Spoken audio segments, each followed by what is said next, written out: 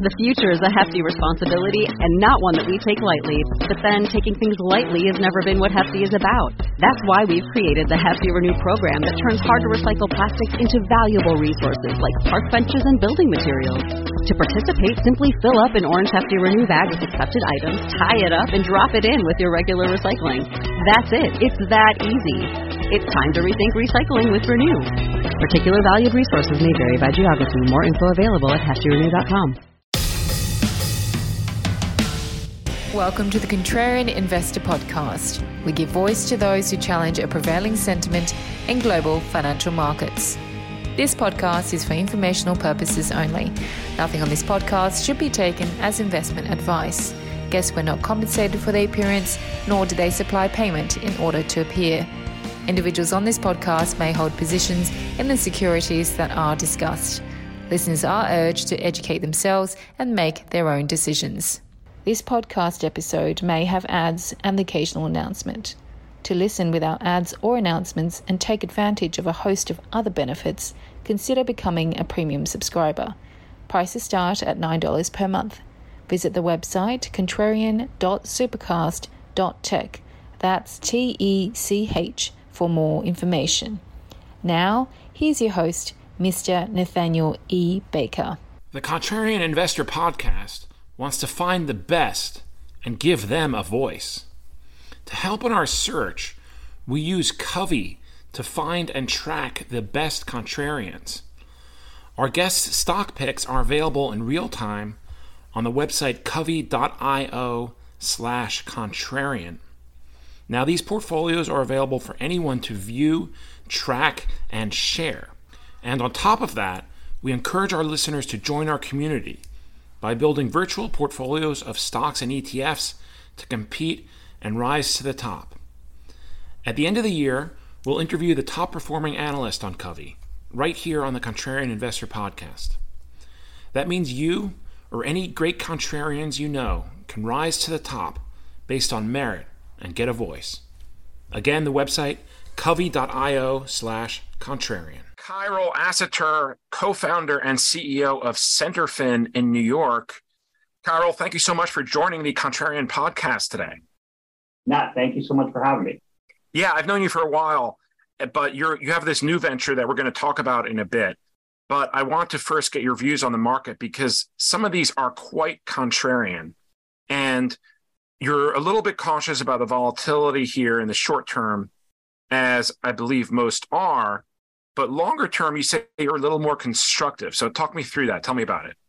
Yeah. So, really the name of the firm comes from the concept of balance. And balance, I think, is important in everything in life. And managing money is one of those. And so when we kind of think about where we are today, and this is, we've been in this now for 2 years, been managing money actively for about a year, a little over a year. We have to take a time horizon that's consistent with our clients' objectives, which is usually, given the age of our clients, it's 20, 30, 40 years. So it's a very long-term time horizon. That being said, we cannot ignore the significant macro kind of headwinds that we're facing, that we have been facing really for the last, year or so. And our goal is to, try to protect against some of that volatility as we experience it, but still maintain that longer term time horizon, which, I think if you go back over a long periods of time, generally you want to be bullish risk assets. But it's a matter of kind of what sectors and what industries and what companies you're exposed to, rather than just being, long stocks or long bonds or long, some combination of the two. We actually think the long, the 60-40 kind of stock bond approach that's, the most widely available to individuals out there is just not going to work for the foreseeable future in this environment. And so we have a very different approach. Okay. Yeah, it certainly hasn't worked this year. So, of course, this begs the question, what you think of the market environment heading into next year and what you think will be the leading industries, I guess, or sectors. Yeah, no, it's a great question. So, to take a step back, going into this year, we were reflecting on the environment. And this is, just 12 months ago, if you recall, the 10-year was trading at 1.5, right? Yeah. We're trading at 3.5, but it got as high as 4.5. But the 10-year a year ago, trading at 1.5 seemed like a very risky proposition to us, right? Because you're taking a lot of duration risk and you're not really getting any return in terms of yield for it. And so our view was, given that the inflation environment, which at the time, if you recall, was, everybody was still discussing it being transitory. That was the narrative in the market. Our view is that there was some not insignificant probability that the inflation would not be transitory. And in that environment, the kind of obvious thing to do, and there's never really obvious things to do, but it seemed to be a common sense thing to do, which would be just get out of fixed income, right? Because inflation is going to be first and foremost worse for fixed income. And so we made a conscious decision to basically pare back, any and all traditional fixed income exposure in client portfolios, and instead replace it with commodities and commodity-related equities. And in hindsight, that proved to be the right decision. But at the time, it felt like, it was a common sense thing to do if you were to, be concerned that inflation was more than transitory. And so that was a year ago. Now we're sitting here today, and obviously it's been a tough year. And we actually, if you look at the stock market, where, on broader indices, you're down 15% on the S&P 500. You're down, north of that, obviously, on NASDAQ, which has been kind of the leading stock market for the last, decade or so. So it's not terrible, but I think it feels terrible because along with that, you have, the bond portion of client portfolios, again, which is what most individuals are allocated to, is down just as much. And that's not supposed to happen, right? And that's kind of the problem that we foresaw and that we think will continue to be a problem, which is that, stocks and bonds this year have been correlated. And we think an inflationary environment, which I think will be in for the foreseeable future in a kind of a structurally inflationary environment, you're not going to see the negative correlation between stocks and bonds that you were used to. And so our view is that you still want to be long stocks, but you want to be weighted towards certain sectors. And particularly, we think it's more hard asset industries like energy, like metals and mining, like industrials. And we think that you also want to have exposure to, the commodities themselves, maybe to a lesser degree. And we think for now anyway, it seems like, it's best to avoid traditional fixed income. So, there's other ways to get yield into their portfolios, but traditional fixed income seems to be, even with the massive move that's happened, unless, we're heading into, a deeply deflationary environment, which some people are calling for, but it's just hard to see that.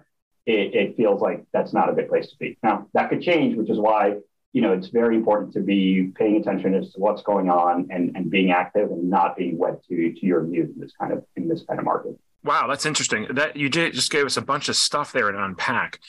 I mean, first of all, so it sounds like you're kind of the same setup almost as the beginning of this year in terms of staying out of fixed income and staying long commodities and that whole space. But this is, oil and commodities have run up pretty much this year, and fixed income has dropped a bit, which would normally be when people might consider reversing course. But you think it has further to go, that same trend? Yeah, we don't think inflation is, we'll kind of see how the situation develops, but we think we're more likely in a more persistent kind of higher than average inflation environment, in which case you just don't want to be long traditional fixed income assets, and you want to be long things that benefit from inflation. Equities is one of those things, and kind of real asset industries is another one of those things. We think the big difference between today and kind of pre-2021, right? So, we kind of had this, again, big regime change. We had post-2008, you and I think, met right around that time. Yeah. Post-2008, we had that big bust. And the Fed came in and they pumped a bunch of liquidity into the system.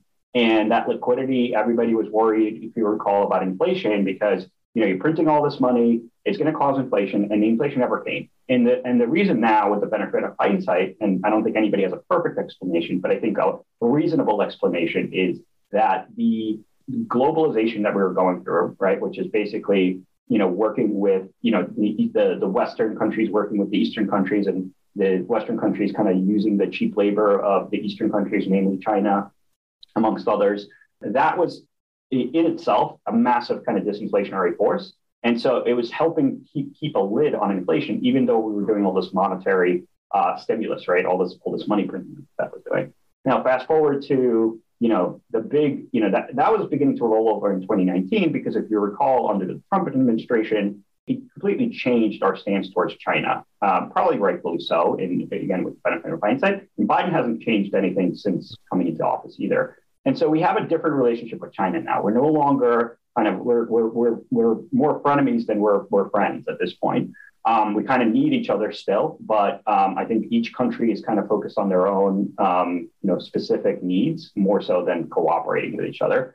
And so you don't have the benefit of globalization to be disinflationary anymore. Needless to say, we're not doing trade with Russia and we're not, importing energy from them anymore either, right? And so you have a very different environment where you cannot have, the common response to any kind of blips in the economy in the post-financial crisis pre-2022 period was the Fed just, would turn around and start easing and printing money and everything would be okay. You can't do that anymore. And so that's why we think that, this tightening cycle is real. We think the Fed will continue until they see, real signs of inflation coming down, but we don't think inflation is just going to go straight back down to 2%. It just doesn't seem likely. None of their projections, to date have been right, and it doesn't seem likely they'll be right this time either. And so what we think that means is that, you want to be long things that are going to benefit from that kind of environment. And you want to be active in how you adjust your exposures as things move around. Because as things move quickly these days. Yeah. And you can't just be, set it and forget it, robo-advisor, auto-balancer, all that stuff. That doesn't work in this environment. That was the prior decade. Today, you need to be much more cognizant of what's going on and how things are changing.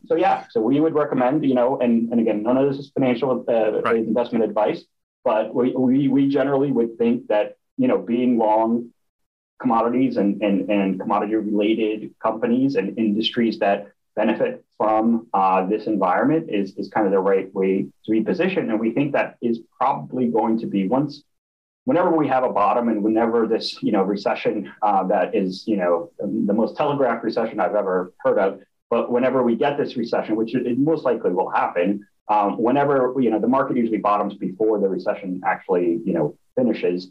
But the leadership coming out of that period will be very different than it was for the last decade. So we think it might be some of these harder asset industries, like industrials, like metals and mining, like energy. And so that's how we've been repositioning portfolios. Interesting. I guess the caveat being that these be Western/US or North American, ideally, energy producers, right? Yeah, that's absolutely right. So yeah, we've significantly, there's been a bunch of different things we've done over the course of 2022, one of which has been significantly reduce our exposure to Europe, and that was done early 2022. Even Western Europe? Even Western Europe, Yeah. We think Western Europe is probably ahead of the U.S. in terms of the economic weakness. They're also more vulnerable to the energy crisis, which, we're kind of plodding along, but it's still a problem. To your point about being positioned this way, the world population, I think in November, just hit 8 billion. The population is growing at, I think, 1% a year globally. That's 80 million people added to the population globally. We need energy, to have a functioning society. East, west, it doesn't matter. We need energy. And so we think that there's been it's now not contrarian to say, I guess, but I don't think a lot of people are speaking about it in this way, but there's not been a lot of investment in energy, particularly in North America, and we're going to need to do that. And so we have exposure to clean energy, we have exposure to traditional energy, we have exposure to uranium, which benefits from nuclear, hopefully coming online as an additional source of energy, which we think is a very logical thing to do, and I think largely has been shunned because of political reasons rather than fundamental reasons. And so those are areas that we think will benefit in the coming environment. You mentioned political stuff. There's obviously a lot of politics that can play a role here, especially when it comes to that stuff. I mean, hasn't the Biden administration been pretty opposed to new investments in energy and kind of trying to squeeze the energy sector here, and been very unfriendly to the whole U.S. energy sector? And isn't that a concern? It is, and that's that's unfortunately political risk is part of these types of industries, and so that's why I say you have to kind of pay attention to what's going on, because there are these additional risks that you need to be aware of, and the Biden administration has been unfortunately it's hard to understand where this messaging is coming from, because from one side of their mouth, they're saying, that they want to shut down, the traditional energy sources. On the other side, they're saying that we need to produce more in order to lower the price of energy. You can't have both. And so So I hope that, whatever leadership is kind of in charge of this in the Biden administration, they come around to a more balanced view, because it doesn't make any sense. The two are in conflict with each other, and energy companies are not going to invest in their business if there's the risk that, there's going to be more regulations and taxes and whatnot coming down the pike. And so we need to get clarity on that. Sick of me yet? Become a premium subscriber and avoid all ads or interruptions. Other benefits as well. Visit contrarian.supercast.tech for more information. How do you play the clean energy boom or investment? Yeah, so we've had a position in an ETF that has exposure to kind of the clean energy companies, and there's some uranium miners in there. There's solar companies, there's wind companies, there's some clean energy utilities in there. It's something that we've actually had as a core position, pre-2022, because we feel like, again, kind of if you think about our time frame for our clients, 20, 30, 40 years, that's definitely going to be an area of investment, right? And so that's been a core kind of allocation of ours going back since inception. Now, I'm going to ask you about the ETF, of course, right? And with the understanding that it's not investment advice. Not investment advice. It's iClean. It's ICLN. Right. Okay, cool. Any reason you took that one as opposed to there's a bunch of these, right?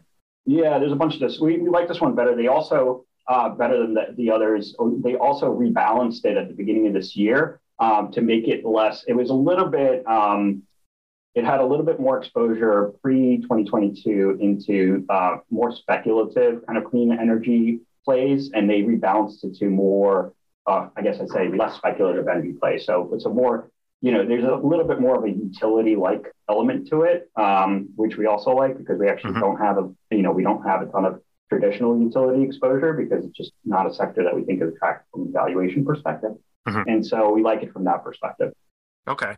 What do you think of other sources of energy, other countries that produce energy other than Russia and I guess the Middle East and and places like that? Because I've seen some coverage here, and I had this thought actually when the Russia thing started, that Europeans might have to go to Africa in particular. There are a lot of countries in Africa, Nigeria, Angola, and others that produce a ton of oil.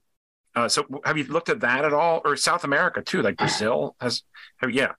Yeah. So, the good thing about the United States is we actually have all of the energy that we need. Right. We just need to produce it, and we just have not invested in producing it. And I think that ultimately that's a better answer than going, again, the mistake that Europe made and we did to a lesser degree, if you think about it, relying on Russia for cheap energy when Russia is a dictatorship that is at the whim of one person that can change their view in the world and change everything overnight. That was a risky thing to do, and I think that was again, not to dive into politics, but my understanding is a lot of that was led by politics in Western Europe.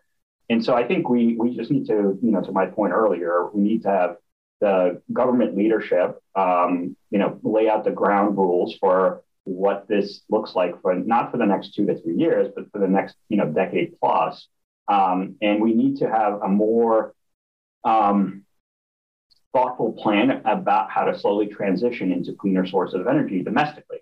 We don't really need to go outside of this country. And that's the beauty of it. It is an interesting thing that there was a podcast that I listened to actually this week or last week, I forget, but somebody was making the point that given that the world is, going to continue to grow from a population perspective, and the world needs incremental energy, and, the transition to clean energy is not happening overnight. The concept that I thought was super interesting, which I don't know how to play this at all, but I just, throw it out there as an interesting discussion point. But the concept was introducing different prices for different uses of energy instead of sources of energy. So, for instance, the example that they made was, okay, so, if you want to stream, binge watch a new Netflix show like I did with my family, the new Tim Burton thing on Netflix with my kids this past weekend, well, that's a pretty, quote unquote, frivolous use of energy, right? You're still using a lot of energy because that data is sitting on the data center is using a lot of energy. You're using your TV, the TV is using energy, right? You're using energy to do that versus, let's say heating your home in the wintertime in the Northeast in the United States. That's a different use of energy. And so why is that energy all priced the same? And it kind of like made sense to me. Maybe this is a mechanism if we can figure out, if somebody could figure out, maybe it's the government, I don't know, but if somebody could figure out a way to price energy at different levels based on how we consume it, that could be a nice way to transition us eventually into a clean energy regime, but it's still going to take decades. It's not going to happen overnight. Yeah, I mean, it probably would involve some legislation, which, good luck. But maybe if you have some kind of way to kind of incentivize cleaner energy, like you take the train, you get some credit, right? And then you can use that for watching your streaming thing or something, versus if you own a car and you're buying gas, that's, for all the reasons is more harmful. And, good there too, good luck with that, because there's bound to be all kinds of fighting. But maybe that's one way of doing it. I don't know. Well, I think that's a more, I think that's a like your example is a great example too, right? It's just a more common sense approach to solving this issue that we clearly need to get on top of. But it's just, again, just curtailing or getting rid of traditional energy supply is just it's not a solution. It's not realistic. Right. All right. You talked, the whole, reshoring thing from China. We had news over the weekend that Apple is apparently going to be moving all their production out of mainland China, I believe, which somewhat surprisingly didn't really affect the stock, at least not from what I've seen. Do you have thoughts on other themes, other ways of playing that? I saw that the Vietnam index shot up today, maybe as a result, because they'll get a lot of business that China's been getting on manufacturing. So that's maybe one obvious one, but do you have other things that you think are ways of playing that?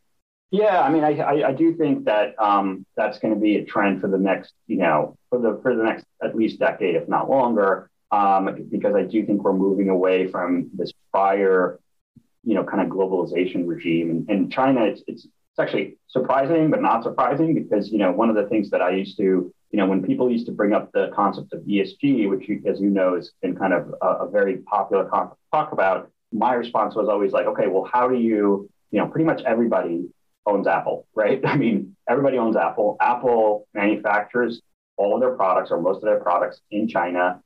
China runs modern day concentration camps based on religion.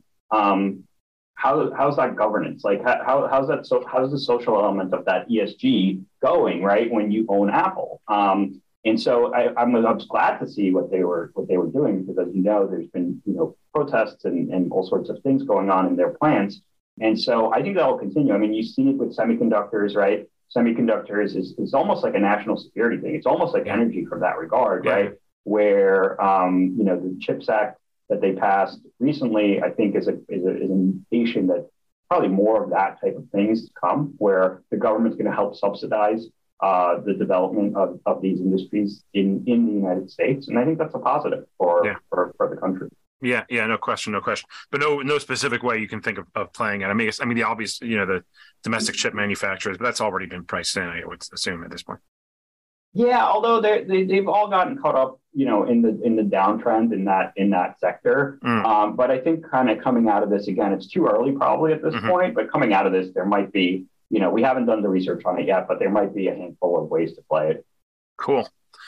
All right, Kyrill Asatur of Centerfin. I want to come back and ask you some questions about yourself, about your firm that you started. But let's first take a quick break and hear from our sponsors. If you are a premium subscriber, you do not get the break. Don't go anywhere. Don't touch the dial. We'll be right back. In fact, we already are. And to become a premium subscriber, you should visit the website contrarianpod.substack.com and sign up. We hope you're enjoying this episode of the Contrarian Investor Podcast, where we give voice to those who challenge a prevailing narrative in global financial markets.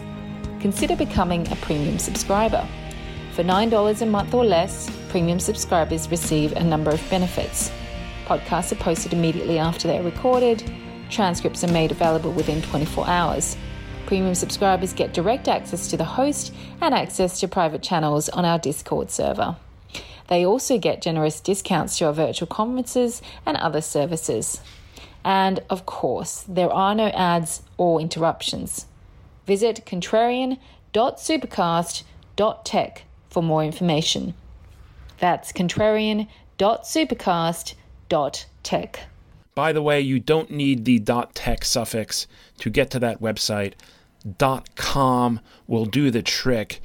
And we also have a Substack where you can sign up for the same prices, same benefits, same details, contrarianpod.substack.com. So if you already have a Substack account and use it, or have the app and use that, that's probably the best way to go. So contrarian.supercast.com or contrarianpod.substack.com. Whole bunch of benefits, including, of course, getting this episode up to a week early without ads or annoying announcements. And you also get the daily Contrarian briefing and podcast that is released every market day morning at 7 a.m. This is a contrarian take on the events of the day ahead and what is likely to move markets, such as economic data releases, earnings, and other things. It is really good, and that is completely unbiased, of course. So check that out, contrarianpod.substack.com or contrarian.supercast.tech. Now on with the show. Welcome back, everybody. Here with Kyrill Asatur of Centerfin. Kyrill, this is the section of the show where we ask our guests to tell us more about themselves and about how they arrived at this station in their career. And you've had a pretty long career on Wall Street. Again, I guess when we started talking, you were at a hedge fund as part of my hedge fund coverage. Or were you still at Goldman? I can't remember. But yeah, tell us about that and then how you came to start this Centerfin. Yeah, no, thank you for asking. So yes, I'm originally actually from the eastern part of the Ukraine. Oh, wow. That is currently under pressure and where the war is going on at the second largest city called Kharkiv. My family and I moved here when I was a kid in the late 80s. We settled in Queens and eventually Long Island. I got interested in finance just on my own because, when I was in college in the late 90s, we had the first internet bubble, if you remember. Yeah. So I, like everybody else, thought I was a genius with, borrowed some money from my dad, opened up an E-Trade account, doubled my money in a couple of days and, thought that, I was the next Warren Buffett. Quickly learned my lesson when everything burst and I lost most of it. But it didn't lose my interest in the industry. And so got my foot in the door at Goldman Sachs right out of undergrad, migrated my way into the prime brokerage business there, which is the business that deals with hedge funds. I was very fascinated with hedge funds. It felt like all the smartest people seemed to be starting or going to work at hedge funds. And I wanted to kind of align myself with that. So I was there for 8 years. A client of mine, also too at Goldman, distressed investors, hired me in 2009 to help them grow the business. Joined them. I was there for 5 or 6 years. Still very close to them, still very friendly with them. And then I got recruited into a couple of roles, none of which worked out for reasons outside of my control. And so started my own advisory practice focused on hedge funds and alternatives in 2016. In 2019, I started to shape what is now, or start to put the pieces together for what is now Centerfin. So the idea was basically, in my whole career, 20 years on Wall Street, anybody who doesn't work on finance, and some people that do, would come to me and ask me advice as to what to do with their money. And I just had no really good, answers for them. I felt like, if you have a lot of money, you can, go to a private bank, but fees you're paying there are probably, probably too high. And you'll get some access there, but you're still paying fees and fees and fees. If you don't have a lot of money, there's really no good options, and you're going to get some version of a 60-40 portfolio, and you're probably going to pay too much for it. And so as they say, invention is necessity is the mother of all invention. And so I decided to start what is now Centerfin to kind of address that need because, now when people come to me, friends, family, and other clients asking for help, we built the solution for them. And so the idea was to replicate to the closest of our ability, and it will certainly evolve with time as we grow, a approach that's more akin to professional institutional investors like family offices, endowments, foundations, where there's an asset allocation element where they outsource certain portions of the portfolios to external managers. That was the idea. That's what we set out to build. We started building during COVID. Great timing, as always, by me. And then we launched, like I said earlier, earlier this year. And so we've been onboarding clients and managing money for the better part of this year. Cool. And so how does it work? Is it like a traditional advisory where you get, I guess, custody of the funds, you charge a small fee or something, and then you invest on their behalf? Or yeah, so we are a registered investment advisor. We're a fiduciary. We charge a wrap fee. It's 0.5 to 1%, which is a fraction of what a traditional advisor is. We manage the client portfolios to their kind of risk tolerance and time horizon. And like I said, we don't utilize we're not wed to any one approach, but we certainly have felt, as we were talking about earlier, that the 60-40 approach is certainly not going to work in this environment. And so we've taken a very different approach. We actively manage it. We also are, as time goes on, as we grow, our plan, and some of this is already in progress, but to introduce kind of, real alternative strategies into client portfolios. We have some right now, but there's going to be more and more to come as we get bigger. So so it's a very different, as you're familiar. I mean, it's very different than what most individuals have access to today. Yeah, 100%. Your background in distressed. Is there any kind of way? That's one of these asset classes that you can't really get access to as a individual or non-high net worth, right? Or even if you are, is that one of the things that you're? Yeah, that's definitely something that's definitely something that we think makes sense. So distressed investing, for those listening that are not familiar, is basically, it's buying into usually the debt of companies that are going through some sort of, restructuring or under financial pressure. And so, you're usually buying into the debt at, some fraction of, pennies on the dollar, for lack of for simplicity's sake. And, generally speaking, there's lots of different potential outcomes, but in a traditional kind of situation where a company is a good business, but is a bad balance sheet, as they say, otherwise known as taking on too much debt, then what happens is that you, as the debt holder, become, if the company gets restructured, and you become the equity holder. And then, now that the equity in this good business with a better balance sheet, is less levered, it can then, potentially get into more traditional investor hands, including, mutual funds and ETFs and whatnot. And so as that recovers, usually distressed investors exit. And so that's kind of, they serve almost like as a proxy, not a proxy, like a transitional investor from between, a healthy company to when it goes, to when it gets into trouble and when it becomes healthy again. Interesting. Yeah. But in fact, I had somebody on the show maybe a year or two ago that was talking about doing that from a retail perspective. And his idea was to buy the equity, which I would think is pretty risky because that gets wiped out. That's the first thing that gets wiped out. So yeah, have you thought about how you would play that? Yeah, I think we would do it in partnership with an existing fund. Yeah, I don't think we would try to do that ourselves. And we strongly believe, look, I mean, I think we're smart enough to figure out kind of the bigger picture and figure out, kind of what's going on and follow what's going on and allocate our exposures and change our exposures to that. But within certain verticals or certain, parts of the client portfolios, similar to, like I said, like the family office and endowment foundation model, we're going to outsource certain things to other managers. So that's how we would do that. Very cool. Buying the equity of a distressed company is. Yeah, he had some views on it.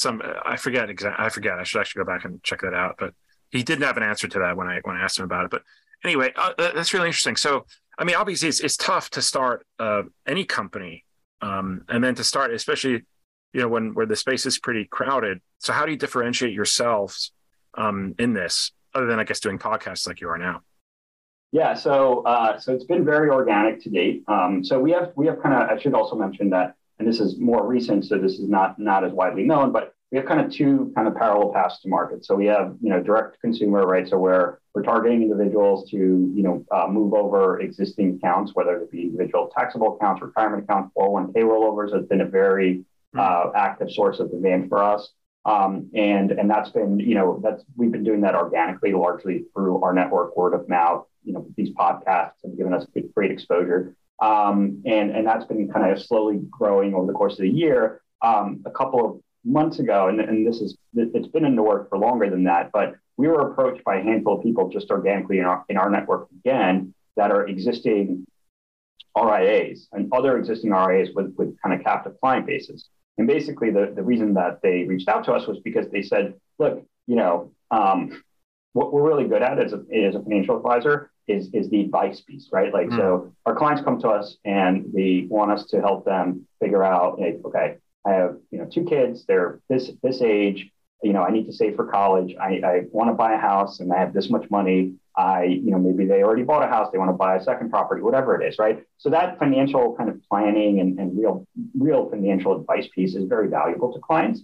But the way that it works in the financial advice industry and the kind of retail industry is you pay for both of those things with the for managing the money, right? So you pay a fee. It's usually over 1%. I've heard I've seen actually as much as 3%, which is kind of crazy. But you basically pay an asset management fee and an asset under management fee on your money to the advisor for that advice and for the investment piece. And so firms came to us, people that we know came to us and said, listen, we're really good at like managing the client relationship and helping them with their planning needs. And then we really outsource the investment piece to, external firms, or we use whatever we have off the shelf, as part of whatever platform we're a part of. But it doesn't seem like it's that differentiated. And when they hear us talk about how we manage and what we offer, it is differentiated. And so they can actually, more clearly or easily tell the differentiation because they're a little bit more knowledgeable than the average person. And so we'll probably announce this hopefully this week, but we're rolling out a whole kind of B2B go-to-market strategy where we will be offering what we do for individuals to other advisors for their clients. And so it's almost like a B2B2C strategy, depending on how we choose to work with them or how they choose to work with us. But that's something that we're pretty excited about because that's something that, kind of in the back of my head, I always thought that would make sense, but I thought it would come later in our life. And, just kind of anecdotally, like where people started to approach me asking me for, potentially being able to offer it. It just also made sense to do it, quicker. Nice. Yeah, that does make sense. I mean, it's interesting that you've eke out this niche here in the whole financial investment advisory thing, but it does make sense, like you said, because a lot of these wealth managers are great at wealth management, but when it comes to investing, they just it's just not their thing, really. So yeah, it's a lot of it, even for the wealthier clients, for the bigger firms, a lot of the investment piece of it is still tied to a 60-40, like a 60-40. It's not exactly 60-40. It's some combination of stocks and bonds. And they very much manage to that 60-40. And there might be some differentiation here and there, and they might use some alternatives here and there, but mostly they're just trying to not underperform that 60-40 mix. Yeah. And what we said is, look, our role as a fiduciary is to do what's right for the client, not to not to stick to a benchmark, right? And so to my example earlier, which I think is the right approach, fixed income at the end of 2021 seemed like a risky proposition.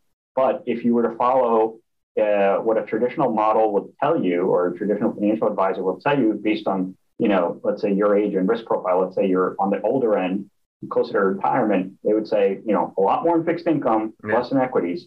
And that was not the right advice. Yeah.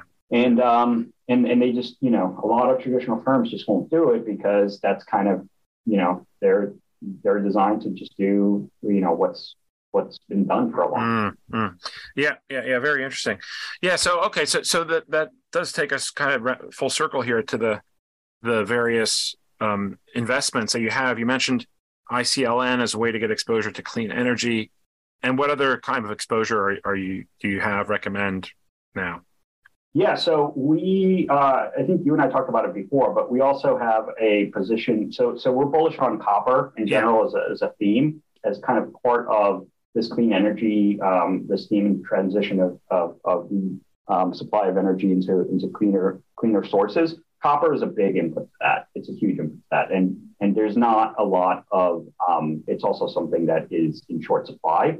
And the biggest miner of copper in the US is Freeport-McMoRan, FCX ticker. Again, not investment advice, but we do have an allocation, a small allocation as part of our kind of commodity equity exposure to Freeport-McMoRan, because we feel like, copper is going to be one of these things that does benefit from this transition to clean energy, in addition to just being, even without it being in short supply.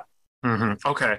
And then you mentioned uranium. Do you buy any uranium ETFs? There's a couple of those.